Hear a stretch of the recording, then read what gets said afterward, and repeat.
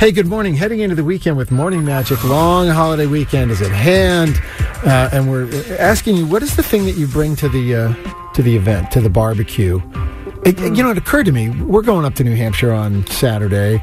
Aiden's going up to Maine, and we're talking about like stuff that you're going to bring. It has to travel. If you're going to be in the car for a couple hours, you can't make something that's going to get all soggy. And you got to be able to put it in a cooler in the car and be able to get it to the barbecue. Right, good point. And if it's something that's wet or has like cold ingredient, you have to do everything kind of separate and then assemble it when you get there. So the Jello shots will be put together when you get to wherever your destination is. Those will be lasting. Those will be perfect. The red, white, and blue Jello. Mm-hmm. Nothing says, independence of our country like freedom, freedoms, like the red, white, and blue Jello shots.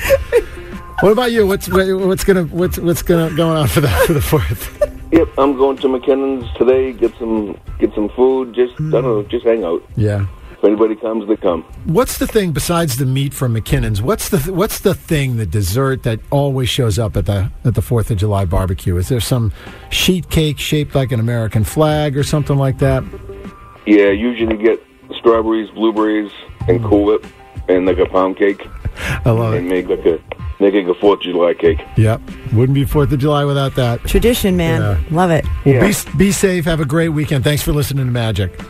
You too, guys. Bye-bye. Yep, bye-bye. Anybody can make a 4th of July sheet cake with strawberries, blueberries, and some Cool Whip. Right. And I'm actually thinking of the savory part. You could probably make some savory things red, white, and blue, too, right? You could. Hit me. What do you think? I don't know. I'm just thinking of what kind of a dip could I make that's red and white. Yeah, you could have sauces and like sour cream. And what could be the blue? What could be the blue ingredient? Blue chips. Put the chips. The blue chips. Blue corn chips. Yeah. Right there. Oh my God! There we Spoken go. like a real college student. What? Yeah. Totally going to do that. USA.